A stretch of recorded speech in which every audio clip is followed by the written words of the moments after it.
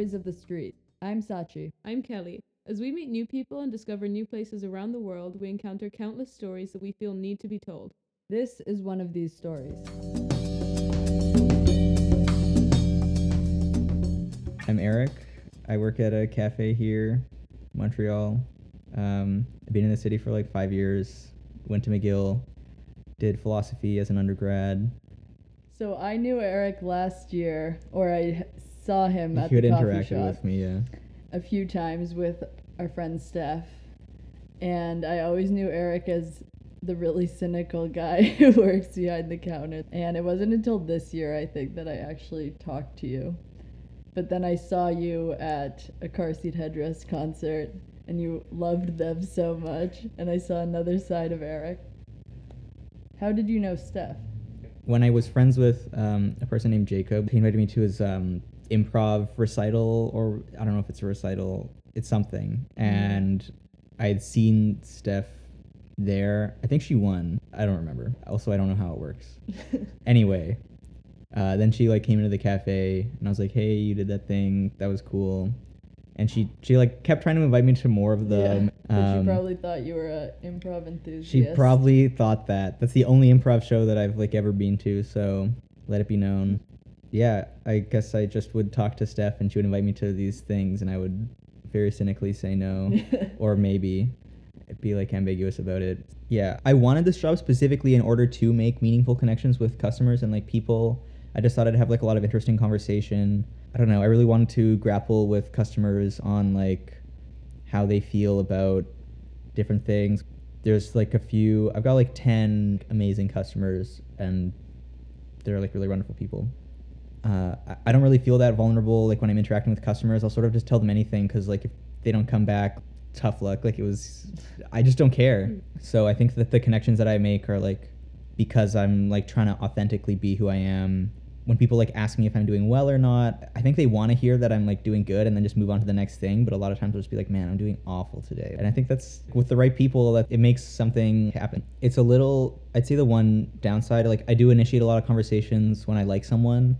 It's kind of like a double-edged sword, because some days I'll just be at work and I don't want to be there, and they'll like come up to me and want to engage with me. I mean, I don't want to give them like I'll be honest with them, but I feel like it's always tricky when like you're at work and you're in a bad mood and they're like coming into the cafe and they're like excited to like, see you or talk to you or something, and it's like, sorry about today, but yeah.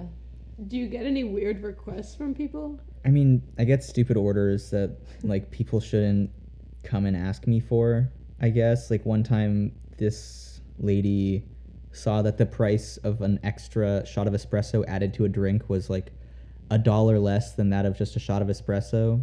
And she was like, I just want the side espresso, and I want the side of milk. And I was like, you can't order this. Like you that's not how it works. And she's like, it's way cheaper though. I want just, can't you just add the side espresso for $2.30 and then the misto of it for 70 cents? And I'm like, no, I fully can't. And also, this is like a 50-cent difference. Why are you making me try to do this for you? Like I can't, there aren't even the buttons in the system. I don't know. at the end I was like, just give me some amount of money and I'll give you whatever it is you're trying to ask me for. Because I just couldn't deal with it anymore. Like I can only say no to people so many times.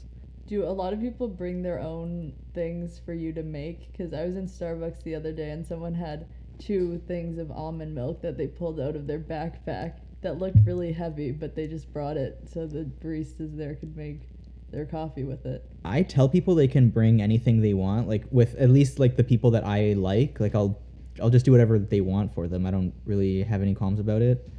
With like 99% of customers, it's a pretty superficial interaction. Mm-hmm. They're just people. I don't even know why they come into the cafe. Like they just shouldn't bother. Like I mean, I don't know. They should go to a dispenser or something and get some coffee from it, because they like they aren't interested in good coffee. And it's like, it's apparent. Like I really think that in a specialty coffee shop, it's not like you're going to a Starbucks or something. Like people come in and they want like a vanilla latte, and I'm like, man, you're in the wrong place, and like I just don't want to even make your coffee for you. What are your relations with the co-workers like? This is my first coffee shop job. I really wanted to be a barista. It seemed super like artisanal, and people behind the bar are so mysterious and cool in like a way that's kind of inexplicable. My relationship with them is pretty great. I generally open with one person. Opening with her is a real treat. Whenever I have to open with my boss, I sit on my bed for like a few minutes and I'm like, do I do it today? Do I like not go? What do I do? But with my other coworkers, I wouldn't show up to work if I didn't have such great coworkers, honestly. It depends on how jaded your attitude is almost. Like I can't be around someone who's too fresh, too green, into the whole coffee thing, loves serving customers, giving everyone this silver lining kind of outlook. And most of my coworkers have pretty much, at least I've tried to pull them into this state of cynicism with me, which is really fun. And how many hours do you work there per week? I work 30 hours a week, which is, it seems like not a lot, but it's like a lot of time. I have to wake up at 6 and then I'm off at 1 kind of thing. What do you do in the rest of your time normally? A lot of times I like got really into the Tinder game for a bit, and so now I like started seeing all these people. And so that's what I do sometimes. It's fine. I just do like a lot of chatting. I make 0 moves. I'll just like talk in a space until like who cares? I don't know. I'm not out here trying to get anything. Like I have no like expectations, which is really awkward in a way. And then sometimes I'll just like leave and we'll leave and chat. Maybe I'll go on a date that's like fine. And they're like, this was good. Can I ask to see you again sometime? And I'll be like, yeah. Even though what I want to say is no. And that's just the way it is. I'm just really bad at interacting with people in a way that I feel like would hurt their feelings or something. So you'd go see them again? Yeah, why not? I mean, I'm not doing anything else. Like, I don't know. Yeah. I just like create problems for future me. And then that's where we're at. I think that in my past experiences, what my expectations was that I would just develop a crush on someone kind of strongly, and that would be enough for me to want to pursue them, but it just didn't really happen. So now I'm just this really passive person, and I've never dated before. I've always just sort of hung out with a friend or something that things were clicking and like started to work out in like a really romantic way. So I'm really new to dating and I don't know what people are expecting. I just don't know how it works at all. I don't know if you're supposed to see someone until you want to be in a relationship with them. Like, it's so weird to me. But that's what I think it is. So that's what I'm doing. Yeah. Do you have a type? For girls, I have like a type for sure. I realized sort of like while I was on Tinder, it just like came to me. I was like, oh my God, all of my... So on the first Tinder date I went on, this girl like asked me, she's like, so what's your type? And I was like, man, I don't have a type, because like I've had like a slew of like not a slew, that's a weird word. I've had not a pile, like these are the wrong words to describe people or like groups of them. I've had a diverse series of people. They don't look anything alike except for one factor, and that's that they've all had glasses. Oh, wow. Yeah, and I was on Tinder and I realized vision. I was like, yeah, bad vision is my thing, I guess. Like, I'm just really into glasses. I give people free passes on Tinder, like when they've got the glasses on. So that's definitely my thing, like at least with girls. And then with guys, it's like a really weird, I'm really picky in like a way that's, I have no idea what it could be. Like I'll just see someone and be like, oh yeah, okay. And there's a couple people who come to the cafe and I want to give them my number. I want more people to ask me out at the coffee shop. This is the only reason I work there. Like, I just want this validation. Come on. I got a phone number the other day, but not even from the person themselves. This regular customer comes in and I know she has a friend who's a regular customer, and I know what he looks like, but he didn't give me his number. His friend gave me his number, but I have his number. Maybe I'll text him. We'll see. There's one person that I've seen, she gave me her number like a long time ago in the cafe. Mm-hmm. And she actually, when she gave it to me, my girlfriend at the time was 1 meter away. And we all kind of had a giggle about that. And my girlfriend got really jealous. But since we broke up because she moved to LA, and this girl came back into the cafe and I was like, hey, here's my number. And it's chill. People are really nice and like fun to spend time with, but it's hard to have this interaction where you're like just getting to know people again and again. Yeah. But it's almost something that I have to do just because also my friends are gone and all my coworkers are new. Mm-hmm. So I'm still like trying to find. It's like living in a new city. Like I've started a new life. The only thing that's the same is that my job is the same. Mm-hmm. But with not totally even with different totally people. new coworkers, Mhm. right? So really, I have this totally new life, which is hard. Mm-hmm. Yeah. Can you talk a little bit about the union? Because I think some people would be interested in hearing about that. Yeah, sure. I mean, one of our coworkers back in the day, she just went to this IWW, which is International Workers of the World, seminar on how to unionize a workplace, and she came back and she started doing it. I can't even what? Who does this? You know, she just started following all the steps and got under all of our skin. She's like, "Hey, don't you think we should be paid more? Don't you think that this is like bullshit? Like, what? Isn't it like shitty how like this and this?" And she just got everyone riled up. And then she was like, "We should unionize. We can do it. We can do anything." And we just started going for it.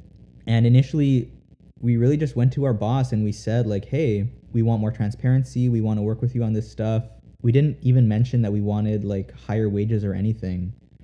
It was honestly all going to be about making the cafe just a better, more efficient place for our boss. Like it would have saved him a lot of money and he would be making more now if he followed through on anything.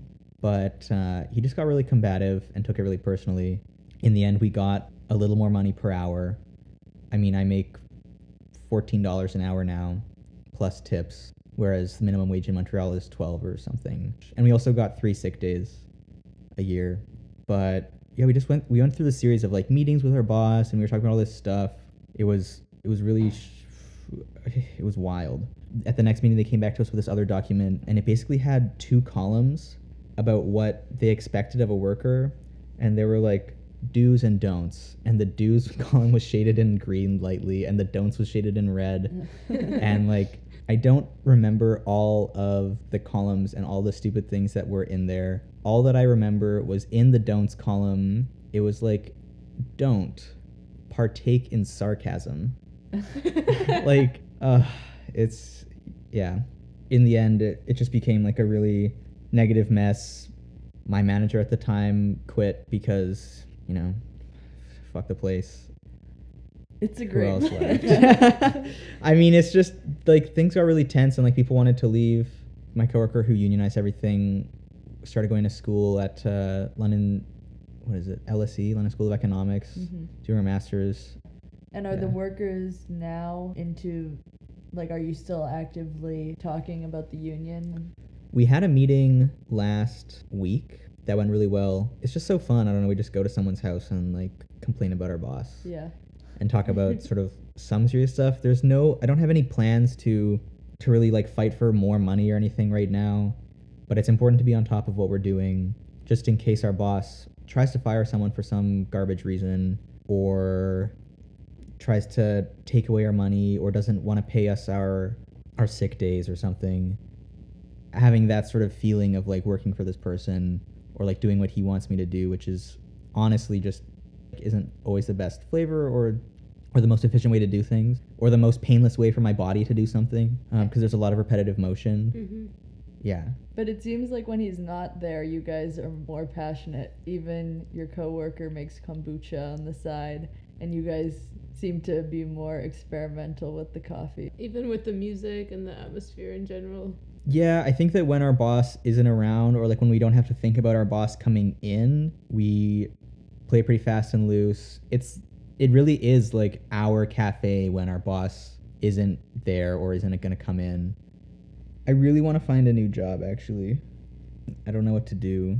Making a couple coffee or No, something I different? can't do the same thing. That would be like a lateral move and I can't make that. I need to do something that's going to move me kind of forward. And I'm also next year I might attend Concordia for another undergraduate degree. In philosophy? No, I can't do another degree in philosophy. I applied for it and I didn't realize they just like sent me an email that was like, you can't do this. You already have the degree. Your application for this was canceled. But it would be in women's studies and then maybe do a master's after. That's a big maybe. But I think it would be fun. I'm just like, I'm so bored right now. Are you gonna stay in Montreal? Toronto's pretty hype. It's changed a lot recently. There's been a lot of recent gentrification Yeah. and a lot of food prices have kind of gone up. But just because the city is so much bigger, there's a lot more options for a lot more things. And I think culturally, Toronto is a little more, Diverse, maybe. yeah, diverse is the right word. Yeah, I mean, my roommate had expressed this to me when he wanted to leave, and I was like, well, why? Like, why did he want to go back to Toronto, kind of thing? And like, he told me like straight up, he felt marginalized here, like as someone who obviously Asian. Mm-hmm. Just like the way that people would look at him or interact with him here as compared with in Toronto, there's not really the same kind of understanding that people have of like Asian cultures here. And I get it. I mean, being from Vancouver, like I didn't even give it a second thought, but Right. it's, yeah, the access that he has specifically to, I guess, things that make him feel at home in his culture, like even though he's from Toronto, like he was born there and everything, just being able to feel comfortable kind of in your skin was a lot harder for him here. Or like around friend groups, if he was hanging out with another Asian friend, people would just look at him like, oh, those two like Asian people, even though they're fully just like Canadian folk, don't really speak a second language, like they're just doing their thing, living their life like normal people. But in Montreal, it's harder. Why do you think that is? I mean, I don't want to paint any pictures. I think that there's some just different cultural expectations in Montreal as compared with Toronto. There's just isn't that sort of like space for people of Asian cultures. I think they just end up in Toronto and Vancouver. Right. It's like easier, maybe. And my coworker actually like brought it up one time. She was like, Eric, why do you think everyone who's here just speaks English to me instead of French? Like, what do you think that is? And I was like, it's because you look Asian and they don't think you can speak French. And I just really think that's the case. Like, if you're not white, people think you're not French or you're not from here. Like, people are racialized culturally. There's definitely like a presentation thing. People just expect you more to be from here if you are white, even though, yeah, she was fully born here, like francophone, everything. Mm-hmm. Yeah. Because I know a lot of people will get mad at us if we don't ask specific coffee questions. Are there any easy tips you could give regular people about how to improve their coffee game? I don't know, drink black coffee every once in a while. Have a coffee drink with like as little milk as possible, cappuccino, cortado kind of thing. Macchiatos are garbage, don't go for that. It's just like the espresso with like a little bit of milk, but it really just tastes like a sour, weird thing. Is grinding your own beans essential? Yes. If you're like interested in coffee as fresh as possible, the way that coffee works is like it's always shooting off gas, like CO2 gas, and losing flavor. There's kind of like a bell curve of a sweet spot where if it hasn't let off enough gas, the coffee's going to be really weird when you first brew it. But it's kind of always just losing flavor as it sits. And once it's ground, there's just so much more surface area to lose this flavor. So, you know, like if you're grinding it and then consuming it within the next day, it's kind of okay. But really, like, it's a sharp fall off after that. For espresso and stuff, because the grind is so fine, I wouldn't recommend buying, like, ever, like, pre-ground beans, you know. Just, yeah, grind it at home. Even if your grinder's kind of bad, like, it's definitely always going to turn out better than not. Uh-huh. Go-to coffee machine? Oh, there's so Something many. to use at home. Some AeroPress. It's the best. Yeah? I think so. It's like, it's not a machine. Like, it's just you pour boiling water into this thing and it makes like a little immersion brew. It's like a French press, but tiny. And Is that what you use? that's what I used to use a lot. But then I gave it to my roommate at the time because he liked using it. It's like foolproof almost. Like, you can, there's like all these parameters to make like a nice sort of extracted like good cup of coffee, but for some reason with this thing the rules are just like broken almost. It's like you can forget about it for like 10 minutes and come back and have a fine cup of coffee sitting in there. Well, thank you so much for sharing all of this with us and talking about the other side of working at a coffee shop. And What we don't see. yeah. Yeah, I mean, I hope it was like interesting stuff. I don't know, but it was great to be here. Thank you. Thank you. Thank you. Everyone said thank you. That's perfect. That's all you can ask.